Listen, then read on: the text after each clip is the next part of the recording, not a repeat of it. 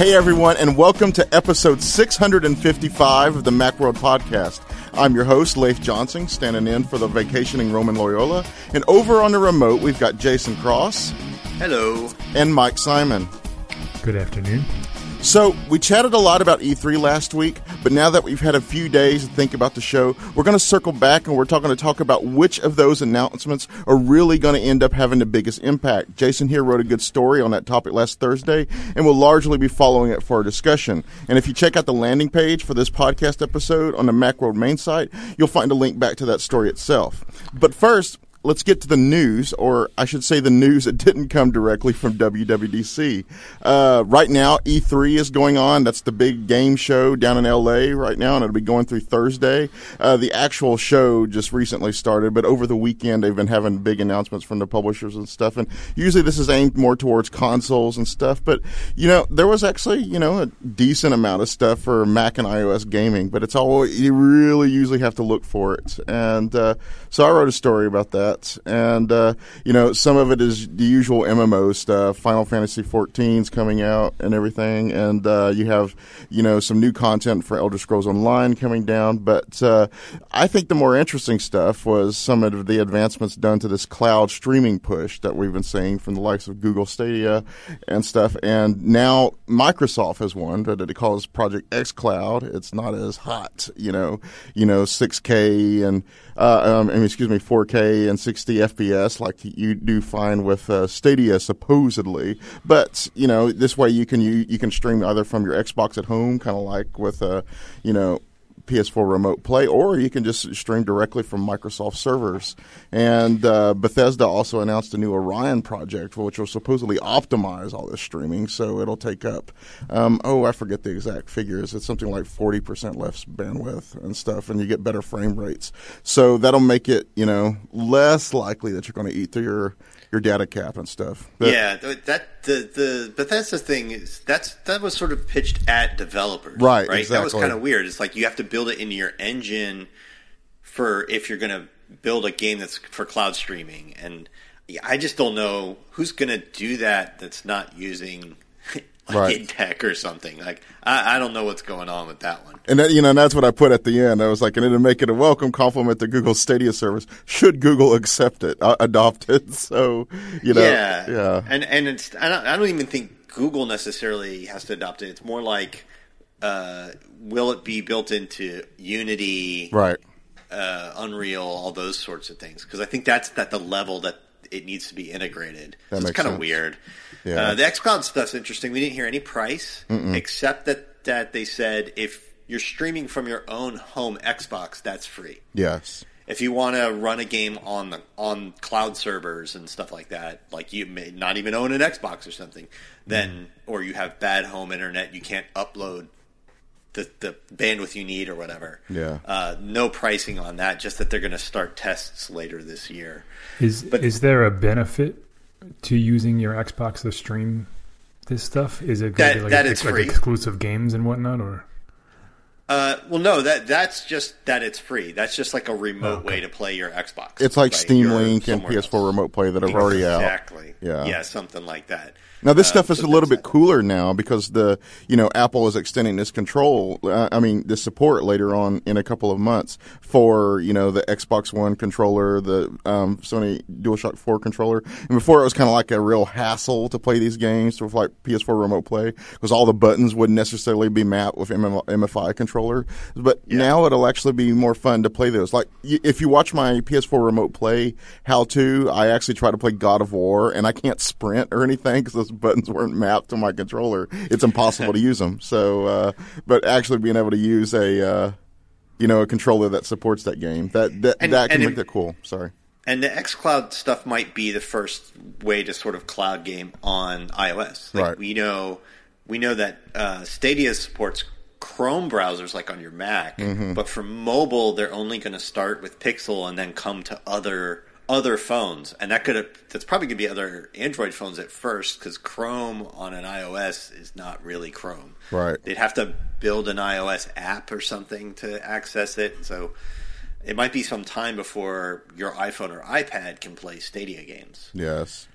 And so that's all exciting. There's a couple of new games in there. Like there was an actual new game. It's Empire of Sin. That's for Mac. It's basically XCOM set in 1920 Chicago. But but the rest of it is kind of like updates of really old games like Final Fantasy Crystal Chronicles, which is now coming to iOS and stuff. But that's E3 as usual. I have a question as a certified non-gamer. Sure.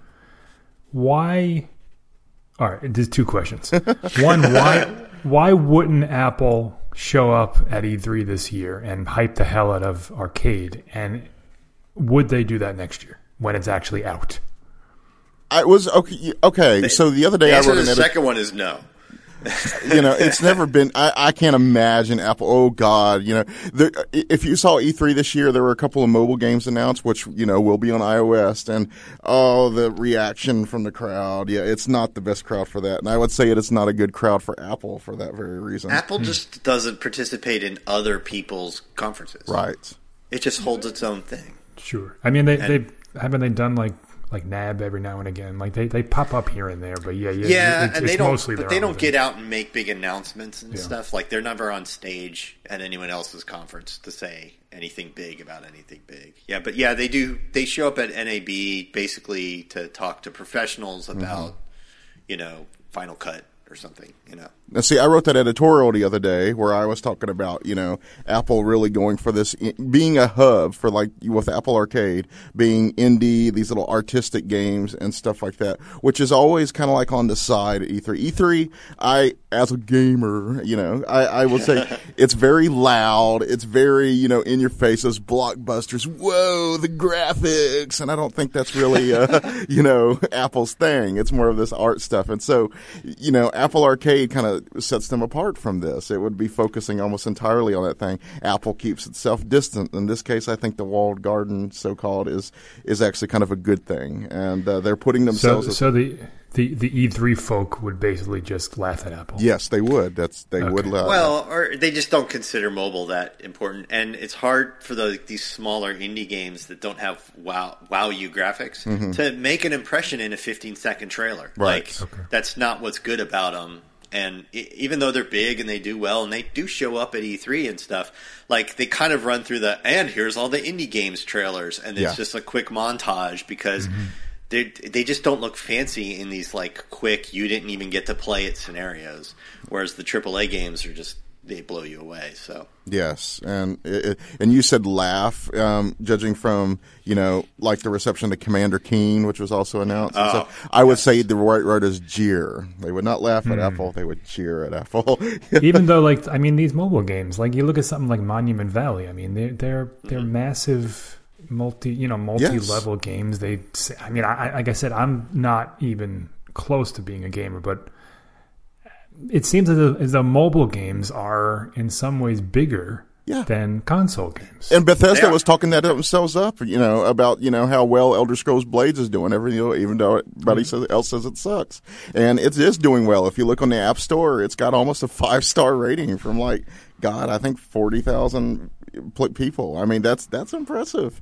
And but it's just, there were people saying that mobile games need to be banned from E3, to which I said, I did a tweet ridiculous. To that. Jesus. And I said, they shouldn't, anybody that says that, has an incomplete understanding of the gaming industry right now. Sorry, guys. Mobile gaming is actually pretty huge, but, But that's just coming from like geeky fans, or is no? That it was some from, journalists that I actually respect. Yeah. Yes, some of them were saying that too. Yes, but geeky fans are like that too. And if you see mobile game TV commercials, they're always full of like these CG, fake things, and they barely show any gameplay at all because the gameplay just doesn't avail itself to quick, 10, 20-second looks at the game. They don't. It doesn't look good. Yes. It doesn't grab you, and E3 is all about that. Like that's how deep E3 goes. So it's just not a venue for mobile games. It's not a good venue.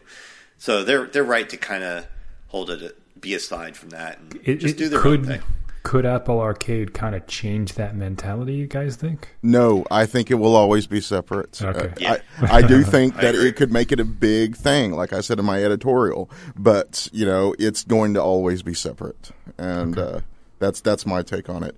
And going with what Jason was saying, I used a screenshot from Sky Children of Light, and it wasn't that's coming from that game company, which made Journey, which is one of my favorite games of all time. But like Jason was saying, this doesn't look, that's my hero image for the article, and it doesn't look as hot and cool as some of the other stuff that you saw in there. But I think that's what Apple's going for. I think mobile gaming needs, and maybe Apple Arcade sometime down the road, they could have its own sort of conference, kind of thing. But mobile gaming needs its own thing that's on the level of like what QuakeCon and stuff like that is, where it's not E3, but it's a dedicated thing that's just going to be for these kinds of games where expectations are set right. Yes. I think there's room for that in this industry, but there's no Candy Crush Con out there. Yeah. Crush Con. That sounds good. I'm getting off topic, but one time I actually went to a mobile game esports tournament to cover it, and there was like nobody in the audience. So even though those are like really popular games, it's the people that you would actually show up to a convention or something like that. It's not like the E3 audience, so they're very different people. Yeah. I get it. But less passionate, if you will. So I enjoy talking about games, but let's get off of that for a second. Some of the other new news is there is now an iCloud app on the Windows 10 store. And, the nice thing is that it actually supports the same files on demand technology that you find in Microsoft's OneDrive. So this was actually kind of a collaborative effort between Apple and Windows, which is cool. There used to be an Apple, an iCloud app that was available for Windows 10, but you had to download it through the support pages. And this app doesn't work, it doesn't look any different than that app, but it has that files on demand technology, which is pretty awesome. So I will say you can read about it in my news article from yesterday, which is actually on PC World, but I'll be linking that into our landing page when we post it. But it was. There was actually installation problems, so you really have to have a new version of Windows in order to use this.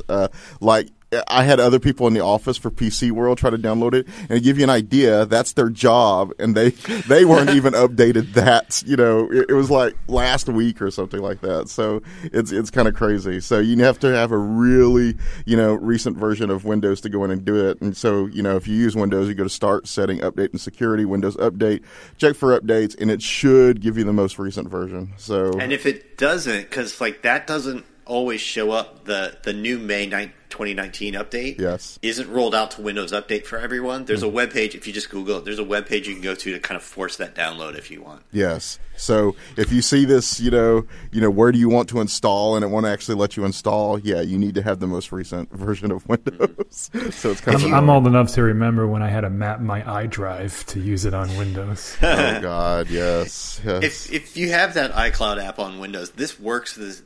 It's the same features and functions, but what Files on Demand does is basically when you go to your iCloud drive in Finder, you'll see all your files there, but it hasn't downloaded all of them. You're not just downloading gigabytes and gigabytes of files constantly to keep them in sync. And then when you want to use one, it downloads the file that you want to use. So it's just a big bandwidth saver because you're just not downloading gigabytes of files you may not ever touch. Yes. And, one point that I made in the article is that, with iPad OS and stuff, all this makes iCloud Drive a lot more appealing as a productivity tool because, especially for a lot of us who go between, Windows and iPad devices and stuff. You can now work on a lot of those same files for the same thing. I do that with iWriter already. I have the iWriter version of the Windows version, and so I work on my stuff at home on Windows, and then I have it on my iPhone and stuff here. As someone who uses Android often, iCloud is endlessly frustrating because it's mainly an Apple device thing. Yes, I use Google Drive and I use Dropbox because I would be happy to use iCloud. But for the most part, it stops once you put down that iPhone. It's useless. So I hope that this is a conscious effort to bring it to more devices. But I kind of I don't think so. This has already existed on that. No, I know it's just cleaning up some stuff and making it easier for people to find. And I've already seen people complain about the photo support, which was always bad. Yeah. So. It's been bad. Yeah. So let's another one. Yesterday, Apple actually rolled out a lot of improvements actually to the iMovie app, and the biggest improvement is that it now supports green screen effects. So that allows you to, if you have a green or a blue background, much as you might be familiar with from the movies, you can switch it out for something a lot more interesting than what is behind you. So it'll make for some more interesting productions that you would normally need a more involved video program to do. And, speaking of which, they also now allow you to drop in your logo because they, allow you to put, files with transparent backgrounds in there. So that means you could drop your logo into, the bottom right hand of the corner and stuff. So this is all, it's not super robust, but this is the kind of thing that if you're in a hurry, you could use to upload to YouTube or something like that. And so you also have a bunch of new soundtracks, 80, I believe, and it's there's quite a few other changes in there. And so, iMovie is surprisingly good on iOS. Yeah, it is. Yeah, and one of the things I joked about in the article is previously, the main reason why a lot of ordinary users would download iMovie was that was the only way to rotate your photos really easily and for free. And so your videos, yeah. Excuse me, thank you. Your videos, yes. But now that will be built right into Photos and I believe the Camera app in iOS 13. So just Photos. The Camera app, it kicks you off to Photos. When you try and edit something. Thank you. I was wondering because I saw a couple of sources that said the Camera. It was confusing the way they said it at the keynote. Yes. But yeah, it's the same way as when you do edit a photo. Once you hit edit, you're really in the Photos app. Mm-hmm. Yeah.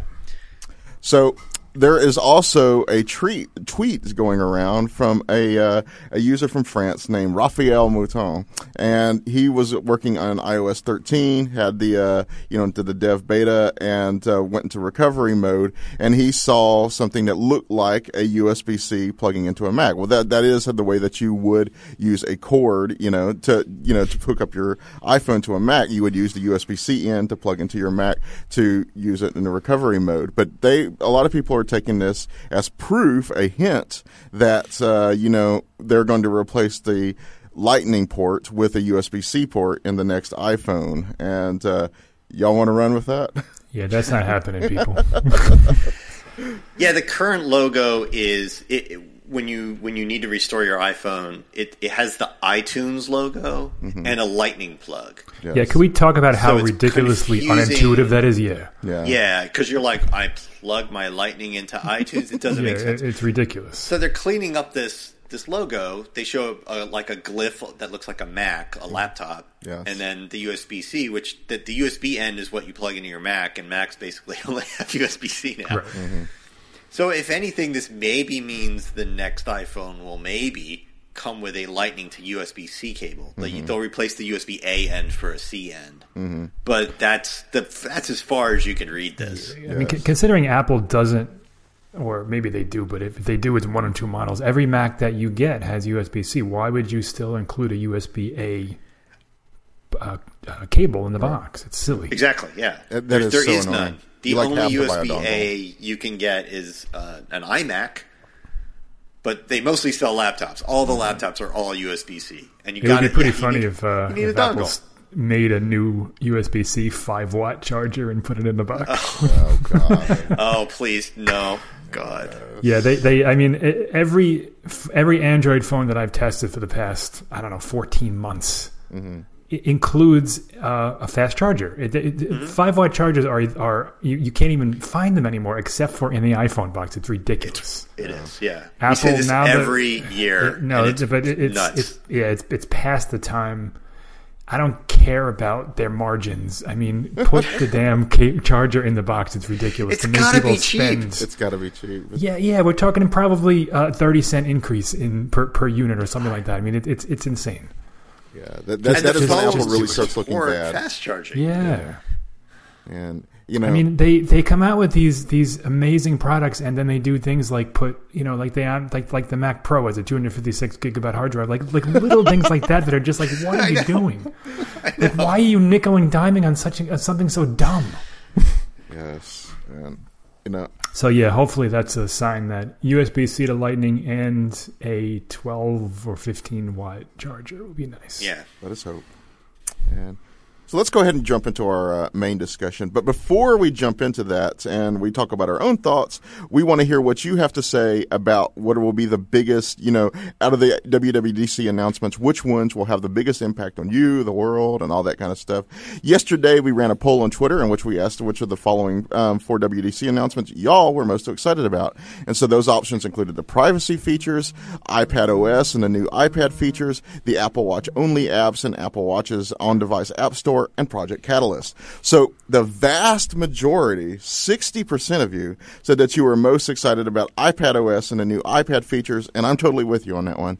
After that, at 25%, was the privacy features. And at the bottom, we have Project Catalyst with a mere 9%, and just 6% of you were excited about the Apple Watch only apps and the new store. And that's iPad OS. We're going to get into this in a little bit, with the main discussion. But I wrote an article where I was talking about how it's finally. I've been skeptical for a long time, and I use an iPad as my main device for a long time. But it actually feels like it's like a laptop alternative now, a true one, as opposed to just like a tablet that can do cool stuff. I probably would feel comfortable using it as one now, but I don't think a lot of people get how big Project Catalyst will be. I'll say that though. Yeah. I was looking on Twitter, and Steve Troughton-Smith, who if you don't follow him on Twitter, you should. He is always very active, always tweeting other people, always uncovering stuff, always running things. He's awesome. But he wrote something that kind of made me ponder Catalyst. He said that the way it works with iOS and Mac, like you can't have an iOS subscription and have it work with your Mac app. And I'm not 100% sure. I have to kind of dive into his follow-up tweets. But if that's the case, that's going to kind of it's going to kind of dampen the point of Catalyst. So what they have now in Catalyst is it's a tool for making Mac apps, but they haven't changed anything about Mac app distribution, which means that Catalyst apps, they don't have to be in the Mac App Store. You can sell them on your website or whatever. Which is fine. I'm okay with it. Which is fine. Yeah. And when you sell them in the Mac App Store, it's just like Mac apps being sold in the Mac App Store now. They're not tied to iOS apps. That seems like a big mistake. Yeah. Like why? So all you're doing is you're just going to populate the Mac with a bunch of apps that don't necessarily work the way you want them to. They'll have to be free. Or you have to do weird things where it's like if you buy it on iOS, you get like a token that makes it that's stored in iCloud that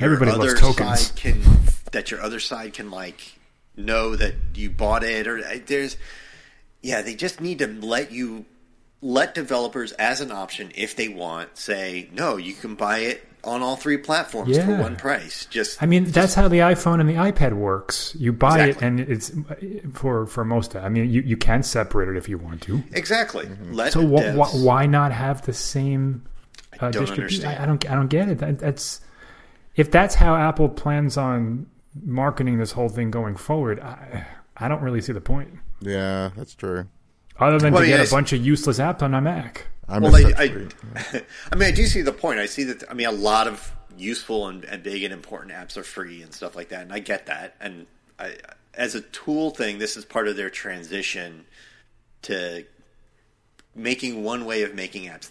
The Catalyst and Swift UI are part of Apple's multi-year, long-term goal of getting one way to make apps that's going to end up working on ARM-based Macs and regular Macs and iPads and iPhones and stuff like that. So I get that, but I'm just as a user, I'm intensely frustrated by how boneheaded this is. Yeah. And maybe it all changes when the ARM-based Macs that we all know are coming at some point arrive. Or the whole mechanism changes. Just the next Mac OS, maybe a point release, but you'd think they would mention this at WWDC, and it's not in like the dev betas of Catalina. And the way they sold it and spun it was, here's this wonderful new way to cross-populate all your apps, except... Exactly.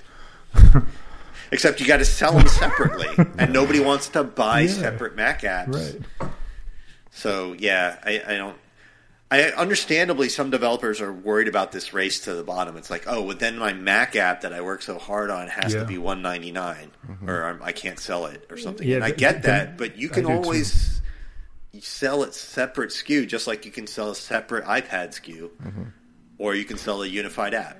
So just I think let developers choose. The iPad has kind of proven that the race to the bottom is an iPhone thing. Because there are lots of good apps that sell well for the iPad that people are willing to buy because they do more productivity work. Yeah, and I don't think this would kill the Mac's productivity. I think it would give the people who aren't willing to spend $50 on an app anyway a way to get a bunch of things for their Mac. But the people who want to use it the way we do and are willing to spend $20, $30 on an app, we're still going to do it. Yeah. So this will be great for free apps in the current year. Like this will be great for Twitter coming back and stuff, like they said. But for paid apps and developers looking to have paid apps on the Mac, they're still in that boat of trying to convince you to buy your app again, which I don't envy that. Yeah. And it doesn't even sound like you'll even know whether there's a Mac app or not. Like you won't even get like a notification on your computer. You just bought this. Exactly. Here's the Mac version. I'm like, if you happen to find it, you'll find it. Yeah, what they have now is what they're going to have. It's just like Catalyst is just different tools to make it. It's not about distribution at all, and that's really it's a bummer. And most people don't even go to the Mac App Store like they do the iPhone App Store. It's different. Like you don't sit there and browse it like you do the iPhone store. No, because it's not full of great. It's not inviting. It's not. They have the editorial stuff on the iPhone side. They have the discovery features on the iPhone side. It's just the Mac App Store is just a means to an end. So I'm going to break from tradition here, and I'm going to pull from one of the hot takes here at the end. So at the end we have our hot take section, but this one is really relevant to what Mike was just saying right now. This is from Steve Rutland. He's from Orta Dragoon, and this was on Twitter. And this is actually from the responses to our poll, and he was asking which was the best one. He said, "Catalyst for me. I have a 2016 MacBook Pro, and the Mac App Store is sad. Most of my apps are from the net, but I prefer the App Store due to the centralized update. There's just not enough there." And I totally agree. The Mac App Store is really sad. And like for each category, there's like 3 or 4 really good apps, and then a bunch of ones that you don't even know if they're going to work, if they've been updated, if they're going to destroy your machine, use too much. But Catalyst isn't necessarily going to solve that problem. No, nothing that if says anything, that it might make it worse. Right, yeah. I mean, for great free apps, I think a lot of developers that are used to making iOS apps who are like, oh, I can move my free app to the Mac, it's not that much more work. I think a lot of them might put it in the App Store, because why wouldn't you? You're not going to make a whole site to do that now. I think a lot of people want to sell apps, and they're selling them on websites and stuff because you don't have to pay your 30% cut to Apple and stuff. They're going to keep doing that even if they use Catalyst. So I don't think this doesn't save the Mac App Store necessarily. I don't even. Yeah, I agree. I mean, I don't even know if it'll really make much of an impact on the user base at all. Well, speaking of other things that should leave an impact, did you want to say something, Jason? Because that was a great transition. I just think free apps. I think the free apps are going to be awesome on for the next year or so. Yeah. Okay. That's true. Yeah, and it's like Twitter, like you said earlier, that'll be great. As far as some of the other stuff, let's go ahead and pull from your article, get moving along here. The first one that you listed was actually the privacy crackdown. And, it's the one, the biggest announcement here was, Apple is going to start doing its own login where, you can log into a bunch of apps already with Google or your Facebook account. But the problem with those is that they actually are sending some kind of data to those companies, but Apple's would not. So, that's... Y'all want to talk about that? Yeah, that email spoofing thing is just genius. Mm-hmm. That's fantastic. I mean, that's fantastic. Yeah. There's a lot of other stuff besides that sign in with Apple ID, which we talked about some last week. There's things like when you launch an app that needs to use your location, you're not going to be able to choose always allow it to use my location. The only options you get are use my location like just once, you can say, and it'll ask you again next time. Yeah. Or only while the app is open. And if the app wants to use your location in the background, it's going to have to request that from you separately. Yeah, it's going to get a little tedious where you're getting these notifications, and especially if you do the allow once thing. But it's cool that Apple's thinking about these things because other companies are not. If an app wants is already using your location in the background, every now and then Apple's going to pop up a little window saying, this app's using your location in the background. It has a map, like when you do your two-factor login, it's got a little map. It's got a little map of here's all the locations this app has recorded like you at. So you can see, it's tracked me like all over town for the last, and then you can change it stuff. So it's really gonna be so eye-opening for people. Yeah, for sure. Yeah. Yeah, I mean, we hear a lot about, Google tracks this, Maps tracks tags, but we don't, until you see just what these apps are doing. Mm-hmm. It's and how often? It's going to be like, whoa, wait a minute, I haven't opened that app in 2 weeks. How does it know I went to the grocery store yesterday? Yeah, or Panera Bread app keeps wanting my location all the time. I'm like, why do you need my location anytime other than when I'm in the app? I keep saying no, and it keeps going like, hey, I want to use your location. All these. How else will it know if you go to another sandwich shop, Jason? Exactly. I don't know, mate. Does it want to pop up a deal like when I'm nearby? I don't know.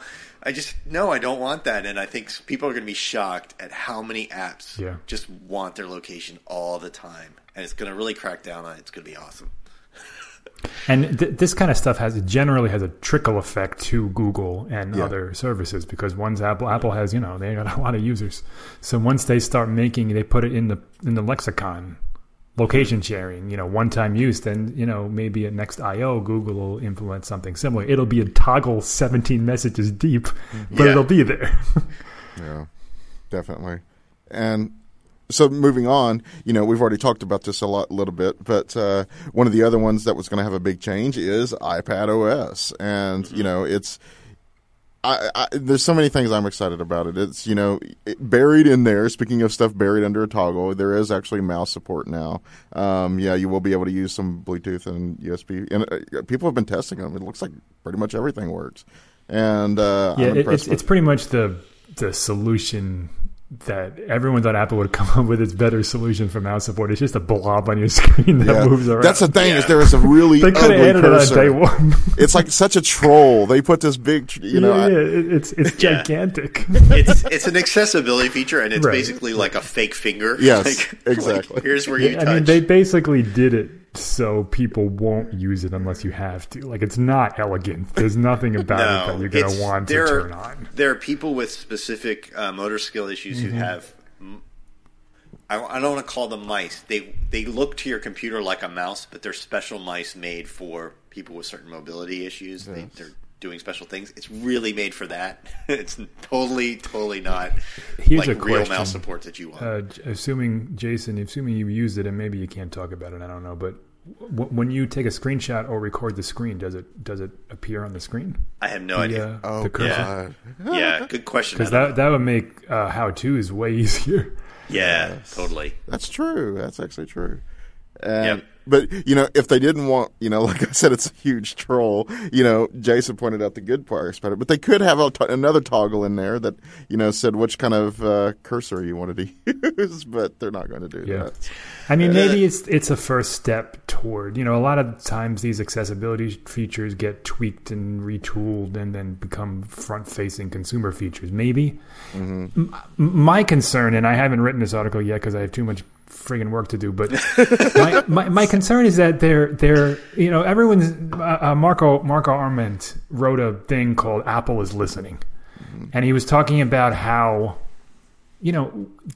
people have been clamoring for this stuff for years and years, and they're finally bringing it to the iPad. My counterpoint to that is that Apple isn't thinking. Maybe they're listening, but they're not doing anything that is forward thinking. They're taking a bunch of features that we have on the Mac and shoving them into the iPad. Mm-hmm. There's nothing in an iPad OS. Okay, fine. With the home screen is fine with the widgets and stuff, but I don't see anything there that's mind blowing in the sense that this is a unique way of doing something for this device. I see what you're saying, yeah. Mm-hmm. But I don't think that's what the complaints were. I think, I kind of agree with Marco. It's like everybody... I think the hardware was a little ahead of the software in the sense that they released the iPad Pro, the new iPad Pro, kind of maybe knowing these things were coming. Maybe they weren't ready yet. Yeah. And everybody's complaint was, yeah, but I can't do X, I can't do Y, I can't do Z. You called this Pro. You talked about all this stuff that I'd be able to do with it. And like how fast it is for video editing, all blah yada yada, but I can't do all these things. And it's like they went down the checklist of all these things that like, yeah, now you can do that, now you can do that, now you can do that. So I think that's all good. Yeah. But I do see your point where it's like they're not. I mean, going back to it, going like, oh, this is so uniquely iPad. It's not. It is right. Sort that's of like that's what made the iPad so like mind blowing when you first picked it up, because it wasn't a Mac, it wasn't an iPhone. It was this new kind of form factor with its own little set of features, and now it's saying, okay, we've reached the limit of what we can imagine the iPad to be. So here's a bunch of Mac features. And listen, I'm happy to have them. Yeah. Right. But I'm afraid it's going to shut down future innovation from the iPad. Oh, I'm not necessarily sure I agree. I kind of feel like the iPad had gotten into this rut of being a big iPhone. Yeah. And I like that they're bringing. I agree with that. They're shifting it toward what the Mac offers and bringing the Mac toward iOS. I am more likely to use my iPad now again. Yeah. So yeah. I do agree with what you're saying, but I still think that the iPad still maintains its own little mystique or whatever like that. It is something I would feel more comfortable using on a couch, even with these new features, than I would something running Windows or something like that. I still think it has that very touch-based interface, but now with more productivity capability. By the way, a lot of the stuff that they showed on stage as iPad features. Are totally iPhone features as well. They're iOS 13 features as well. So a lot of this stuff, like the USB stuff and the taking, like Safari supporting like screenshots of the full length and the new markups and stuff. That's all on the iPhone as well, which is awesome. The things that are unique are the things that take advantage of split screen, the slide overs, things like that. Those are the things that are just kind of new. Just to iPad. So I like that they're calling it iPad OS. Like they're acknowledging that like this is not just a giant iPhone. We can't just keep calling this iOS because they're going to diverge. We're going to have more unique features going forward. So I like that they've recognized that. Yeah. It does make it kind of annoying to write about this because that's more stuff we have to clarify when we write about this. For real. So. Yeah, where's that public beta, Apple? I need to try this stuff out. Right, exactly. And see, we are being good guys because everybody else is just out there breaking NDAs and stuff. Not everybody. Come on now. Only some people. A lot of. We won't name names. Some prominent people. You know who you are. Yes. So we talked about it a little bit already, but Apple gets gaming now to a certain extent, and maybe big question mark. Yeah, big question mark. Yeah, you Jason is right. He put a big question mark there, but Steve Jobs famously kind of downplayed gaming and stuff, to put it lightly, and Apple has always tried to distance itself. It's like intentionally tries to keep stuff off, but it's changing now. But I mean, I made an argument in my Apple Arcade editorial that this support for game controllers like the Xbox One controller and the PlayStation DualShock 4, I almost think that when Apple was doing negotiations for Apple Arcade, some developers strongly suggested they wouldn't be on board unless it supported those controllers, because this way it would be easier to make them, port them to other games like, systems like the Switch, the Xbox One or something, stuff that is not mobile and not part of a subscription service, and less work for them to do, less, makes it easily to do it. And I have a feeling that was a big part of the discussions. I'm glad to see it, but I think that's the reality. That's speculation. Yeah, that makes sense. Yeah, I can see that. Or maybe they went to them with that, say, listen, we want you to use this, and we're also going to add controller support to kind of sweeten the deal. Yeah. And I think that it's definitely a chicken and an egg scenario with that controller and Apple Arcade for sure. Yeah. And I have to look at it, but somebody said on Twitter that they actually, got rid of the Sony logo on there. But I'm sitting there looking at the PlayStation. But when it was on the screen, I think that's kind of funny. But I'm looking at it right now. I actually see the PlayStation logo. But I'm gonna have to look at that and see what they mean. But yeah, and I think Apple is doing smart by leaning into the games that people make positive associations with iOS gaming with, and I made the argument that it's not requiring a big, they're not having to go in a completely new direction as they are with Apple TV Plus, because, that's totally alien territory for them. The gaming isn't. Apple, whether people want to admit it or not, is a gaming giant, and it's with iOS. But. I think part of the difference is that game developers, games have been the biggest app category since day one, since the App Store launched, and game developers flocked to the iPhone because the iPhone was huge. It was this just huge platform. But it's not like Apple could kind of have this "you need us more than we need you" mentality. Yeah, you're going to make your games for iPhone. We don't have to bend over backwards to do the things you want. But now they have there's nothing making anybody sign up for Apple Arcade. Right. They have a service to sell that is completely optional. And so now they kind of do. They kind of have to say, look, if we want premium games on here, if we want games that'll get people excited about giving us a subscription fee, we're going to kind of have to cater to game developers and start giving them what they want. Yes. And I think giving up on those MFI controllers, because this kills MFI controllers. If you make MFI controllers, you're dead. You just go, oh, whoops, okay. Because why would you buy one? They cost more. You can't use them on anything else. You just buy an Xbox or a PS4 controller and be happy with it. That's all you need now. It's great. It is definitely great. And but since we already talked so much about gaming, I'm going to pop on over to the next one, which is the Apple Watch. And the Apple Watch now has its own dedicated app store on the actual watch itself and the feature version of watchOS. And that's really good because previously, you downloaded everything through your iPhone and it made an update there, which was always kind of annoying in its own way. But, it made sense in some ways because the App Store, it's kind of rough to interact with the Apple Watch for at least searching for stuff and everything. But that's right. You probably can't talk about it. But I was like, have you had a chance to try that out and see how well it works? But it's really kind of just even more important that they're making apps that can only live just on the watch. That's what I'm more excited about. Whether you get them, whether Yeah. you're searching on your App Store on your phone or your wherever, just the idea that I don't need a companion iPhone app for this thing that really I only care about running on my. Yeah, it takes up so much room.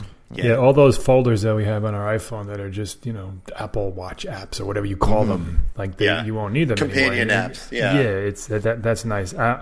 I've used a bunch of Wear OS Android Wear watches that have a Play Store, and for lack of a better word, it's kind of garbage, and it's not necessarily. It's not necessarily the Play Store or Google's fault. It's just I don't want to look at my watch for 2 minutes while I try to find an app. It's not a fun experience. Yeah. So unless I know exactly what I want right then and there, and I can say, "Hey Siri, download PC Calc or something," a PCalc. But I don't really know if it's going to increase people's use of apps on their watch. I don't necessarily see it. Again, is it the same thing? Same problem I have with iPad OS. I think that the Apple Watch is going in a bit of a troubling direction. Also, yes, it needs to be independent from the phone, but more apps are not the answer. I don't think. I think more functionality is the answer. We don't even have sleep tracking built into the watch yet.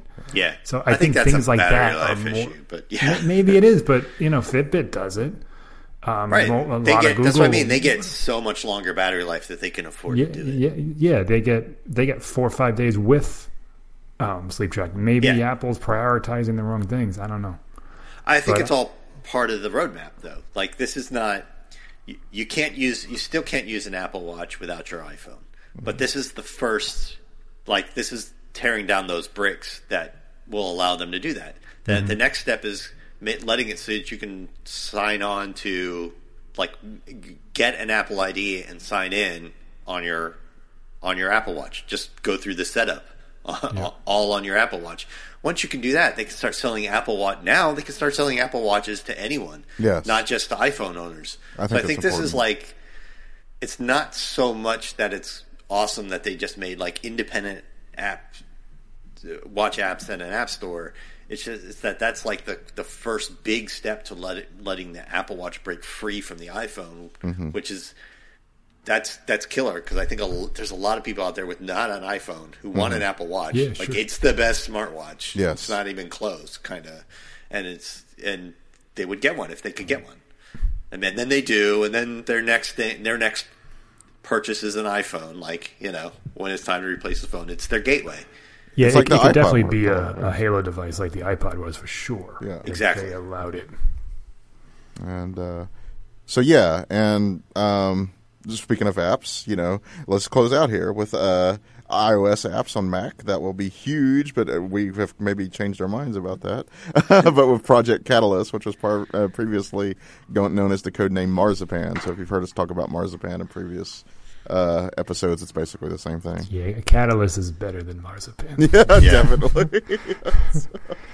Marzipan is like this weird kind of flavorless cheese that nobody eats on its own, but you can add to something else. It's not a good image. And we talked about it a lot before, the problems with Project Catalyst. Yeah, but I think it's all part of Jason Snell's column, which went up on the site today. Yes, talks about how this is all part of this long. They do this. Apple does this all the time. There's these long tail plans to get people to shift how they develop, so that they can shift what their product line is. Mm-hmm. So Apple just can't come out suddenly with an ARM-based Mac and say you have to change the way you do everything. Right. There's this multi-year process of slowly changing how everyone does everything, and then when they release a new product that sort of requires those things, it's just not such a leap for everyone anymore.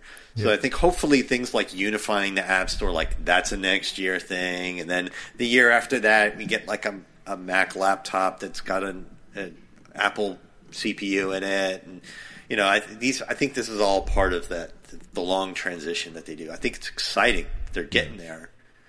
And then we're going to see some awesome stuff in like free apps, but I think the paid apps using Catalyst, they're going to have an issue with the App Store. Yeah. Yeah, I got to say, with me, the cynicism has not really yet started to creep in. I'm actually still excited about the announcements at WWDC. Me too. I don't know if it's not cynicism. It's just called reality, man. I went into WWDC expecting, things. So there were some things that I expected to see, like the Mac Pro and everything. But I have to admit, I came out of it feeling a lot more excited about iOS and macOS than I had in a while, largely because of these crossovers and stuff, and especially the iPad. And because I used to be a major iPad fan, and that now I might be again. And maybe I'm not remembering your article, but what stopped you?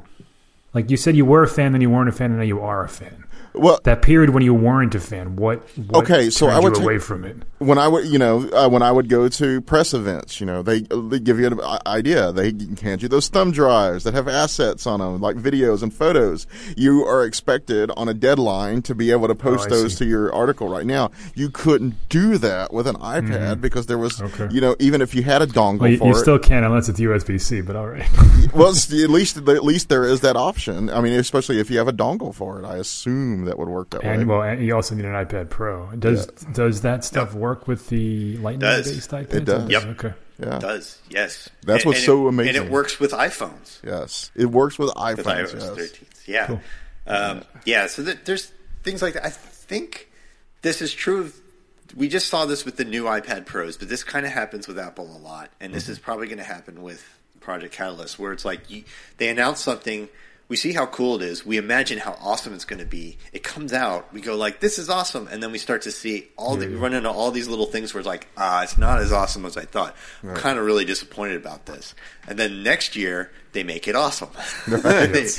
they make it like, oh man, that's everything I wanted. And I think the iPad Pro / iOS at the time was kind of one of those things. I think Catalyst is going to be one of those things. I think things like what was I going to say? So maybe some of the Apple Watch stuff is going to be like that. You know, we're going to right now where we even saw that earlier with the Apple Watch, where original Apple Watch and the first update of it weren't that great, but then when they got to WatchOS, was it 3? Something like really changed the game, or like, oh, this is all the things they needed. Yeah. And we always feel like they listened, but I don't think it's that they listened so. I mean, they are listening, but it's not so much that they're listening, so much as that some of these things take time, and they just roll out things once a year instead of dribbling them out over time. Yeah. So you just feel like, oh, they listened to me. It's like, no, they just wasn't ready last year. It had to wait. Here's another big one, Mike. Okay, so you and I both work in iWriter. And so here's the thing on the iPad. You could not have two windows open at the same time. I like to work with outlines, as you probably do the same thing. I will sometimes make an outline in one iWriter document and work in another and write my draft. You could not do that on an iPad. Gotcha. So now you can have these, two sides of the split view window with the same app. And also, it looks like, you haven't had a chance to try it out, you can have multiple versions of those split view windows. So in another one, I could have that same dock paired to a Safari page, and that will really help out productivity. Yeah, basically virtual desktops. Yes. Basically, yeah. And this is beautiful. Oh my God. Yeah. So that will make it a lot more productive. I don't know what app updates need to happen to support multiple instances of the same app, because they don't not every app does it. Okay. So it may be that like apps need to do an app update to make it happen. I think a lot of them are, especially productivity type stuff like iWriter.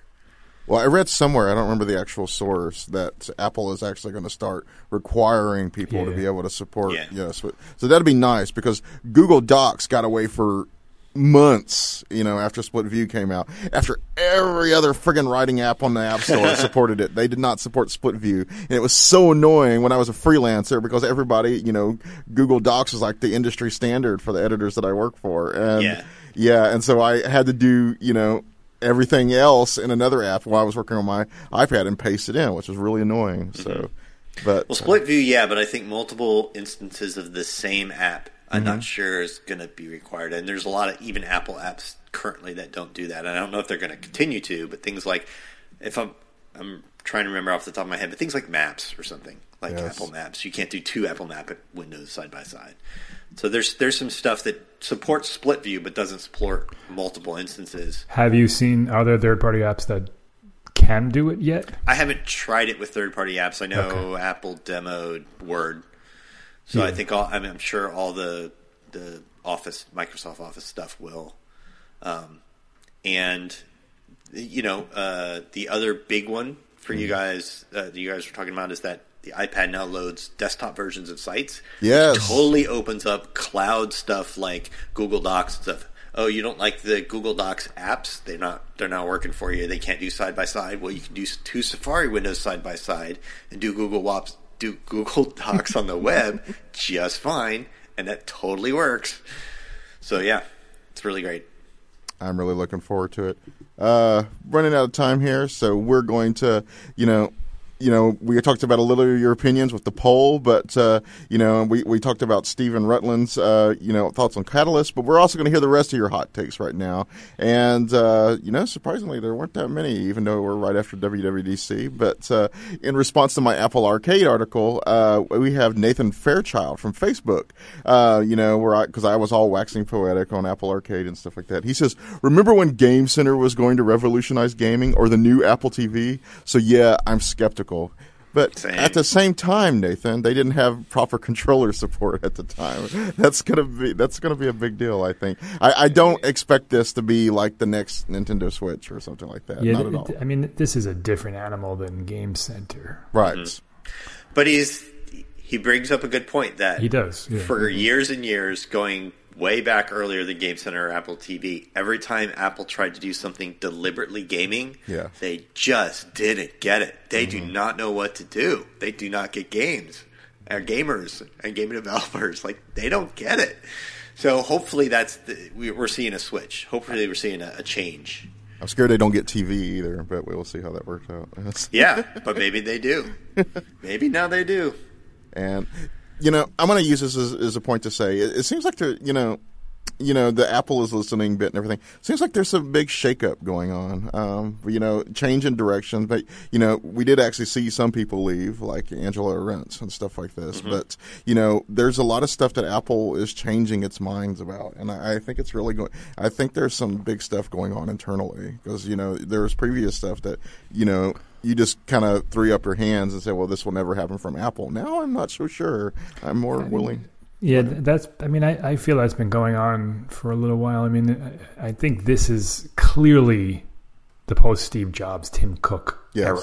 I mean, there is a definite distinction between what Steve Jobs did and how he approached product updates and app updates and things like that, and the way Tim Cook does it. And there's definitely more of a community feel to it. Yes. Like Tim Cook wants that. He wants people to say, thank you for doing blah, blah. Whereas Steve Jobs wanted people to say, well, what's this? And then use it and then say, oh, wow, I never thought of that. This is great. It's a different way of approaching things. And I don't know if it's necessarily Steve Jobs was a genius and thought of things differently than Tim Cook. I wouldn't necessarily say that. But I think times are changing, too. It's hard to say. Yeah. Is it the people or is it the times? Like, what would Steve Jobs have been doing in the last few years? It's also we don't know. Like Steve Jobs, his era wasn't this constant feedback era. Yeah, like we can tweet to Tim Cook all day long, and it's a different. Like Apple was kind of a company that we just waited for them to release something. Now we can constantly tell them what we want, and they're constantly reading and listening, and it's to say that Steve would have done or not done something. Yeah, we don't know. It's an impossible notion. Yeah, because you just a lot of seance experts out there different than when the iPhone came out 10 years ago. A lot of people out there doing Steve Jobs seances, trying to find out what a guy who's been dead for years would have done. Yeah, It's ridiculous. But there was an era, like you said, there was an era where Steve Jobs really was great at dominating this era where a product came out and had specs and features that blew you away and you bought that product. Mm-hmm. And now it's more we live in this like hyper-connected world where it's about how you use the product and how the product gets updated and how the love you have for your old product that you keep using and hang on to because it does X, Y, and Z, and you just got the ability to do this. And, like it's a different world now, and totally. I think Tim Cook is navigating that change pretty well. I agree. For one more hot take, we have from Kip Vaughn on Facebook, and this was in reference to my, the iPad could finally looks like a desktop. A laptop alternative replacement and stuff like this. His very simple response was, without multiple user profiles, no way. Yeah, that's a big one. Yeah. And I did, by the way, Kip, I did actually include a reference. I don't know if it was that article, but it was actually in my news coverage. So I was like, okay, you can still give us that. And they didn't include a new calculator app either, I don't think. So after all that, still no calculator app. Yeah, they put it on the watch. Come on. That's such a weird thing. They did such a good job putting it on the watch. It's almost like they do it just to watch our reaction sometimes. like why not? You brought one to the Apple Watch. Yeah, as Jesse just said, like, why the hell do we not? What do you think we don't do calculations on the iPad? It's perfect for slide over, right? Sure. It's just the thing you want. And now that you have multiple slide overs, I don't know. And the Pro, the iPad Pro, come on. Yeah. I thought maybe it was kind of an iOS thing because of the way iOS stores user data and encrypts user data and stuff like that. It's really kind of a handful to put another user on there as compared to how you do it on the Mac. But they're doing multiple users on HomePod, which is kind of an iOS-based OS. And they're doing it on Apple TV, which is kind of an iOS-based OS. So now I don't understand at all why they're not doing it at least on the iPad. So next year, I'm calling it iPad OS feature. It almost has to be at this point. Because now it just looks like a blatant cash grab that we're forcing you to buy an extra one if you want to use it with your wife or your kid. And they don't care about the cash grab with devices. Now they care about those subscriptions. So just make people love Everybody used the same iPad. Who cares? Now you have a family plan for all your iCloud. Maybe they'll charge $2.99 a month to have a second. No, don't give them ideas. So that about does it for this week's episode of the Macworld Podcast. This is episode 655. And you can subscribe to the podcast via iTunes through SoundCloud.com or on Spotify. And if you have comments or questions, you can email us at podcast@macworld.com, or you can contact us through Twitter @Macworld or on Facebook. So join us next week as we talk about the latest news and happenings in the world of Apple. See you next week.